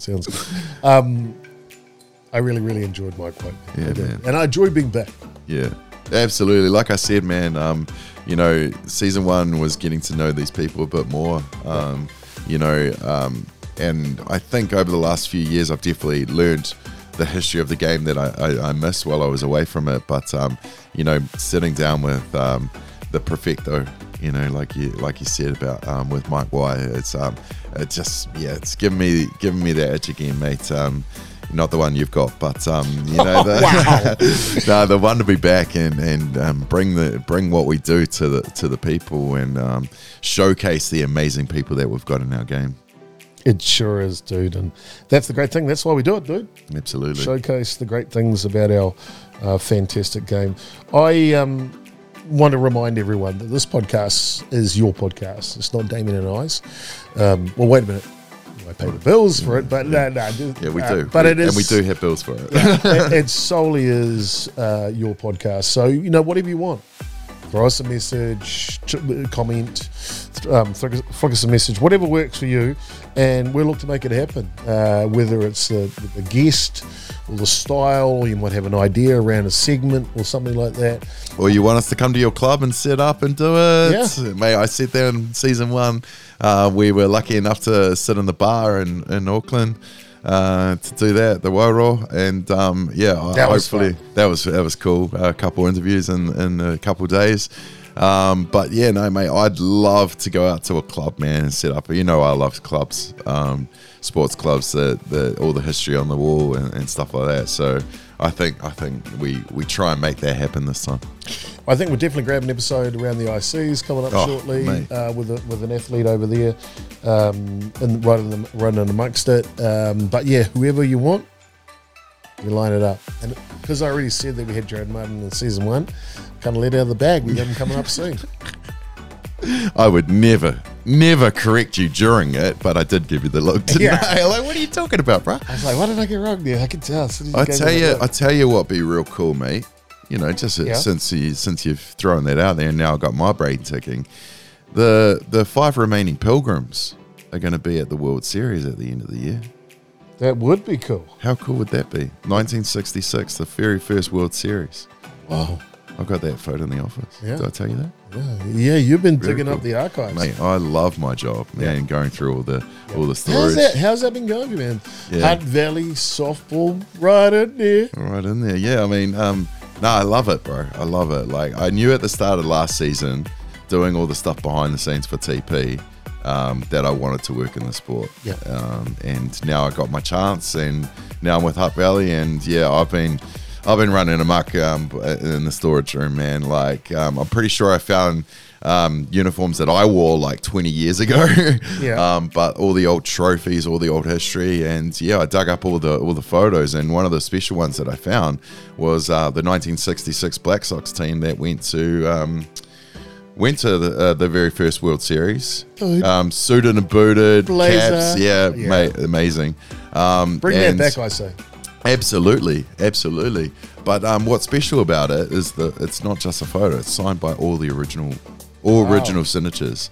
And I sent it to Tony Giles, and he said there's only 5 of them remaining, and they're all going to be at the World Series at the later on at Rosedale. So you know what, that'd be great to sit down and have them in like a group one. Absolutely, man. Yeah, absolutely. Yeah, without a doubt. Of course, we'll both be busy when it comes to the World Cup. We're going to put our thinking caps on how we could maybe grab some of this content and great conversation in and around the World Cup. Of course, we're going to do a series going into the World Cup, but we'll absolutely ramp it up a bit, to be honest with you. We're thinking also, what do you guys think about us doing some video as well? So we're thinking about maybe throwing a bit of that in. Of course, with the broadcast stuff, we do that all the time. So, well, that's how we did connect, is commentating through Ballpark Broadcasting and the streaming that we've done over the years. So, mate, the office is always set up with the GoPros. It's just a tricky thing, making sure the levels are there and then getting the video as well. But we do have the technology. We do indeed. For you, just to give you a little insight behind the scenes, when we interview our friends that are not here in New Zealand, we do it over Zoom, and we have them on a big screen. And I've got a big, they can see us, we can see them, and it makes it so much easier like you're in person. It's not just like a computer screen, it's a way bigger television type. We don't half-ass stuff. No way. No, you don't. So it does make it cool though, eh? Yeah, very cool. Yeah. There you go, buddy. There you go. Are we back? I'll make him an offer he can't refuse. I love it. That was my worst attempt at an American accent. Oh, man. Are we talking about your American accent? No, we're not. Don't worry, guys. You'll hear it at the World Cup later on in the year. No, it's in New Zealand. We're all good. Don't worry. And it's not going to be on Māori TV. Oh, mate. When you're around Americans, oh, my God, you change. I go, nah. Māori TV kia ora koutou. And then you get to her. Yeah, okay. No, man. There you go. Wrap it up. Put a bow on it. Yep. You know what you call it? Episode 36, Season 2. Back, baby, back. Oh, yeah. Thank you so much for joining us here tonight on Beyond the Dugout every fortnight, Friday night. Tune in, lock it in. We're with you. We're back with you. Let's have some fun. Oh, yeah. Thank you, people. Beyond the dugout, lace them up and we run out. Step up to the plate, swing away, or you get struck out. Pitcher on the mound like you don't want to face this. Hit it so hard you be running around the bases. Do it for your teammates, do it for the fam, do it for your city. True ballers understand. You gotta work together, you gotta find a way. Put your body on the line and make that play. Beyond the dugout, lace them up and we run out. Step up to the plate, swing away, or you get struck out. Pitcher on the mound like you don't want to face this. Hit it so hard you be running around the bases. Beyond the dugout. Beyond the dugout. Beyond the dugout. Beyond the dugout.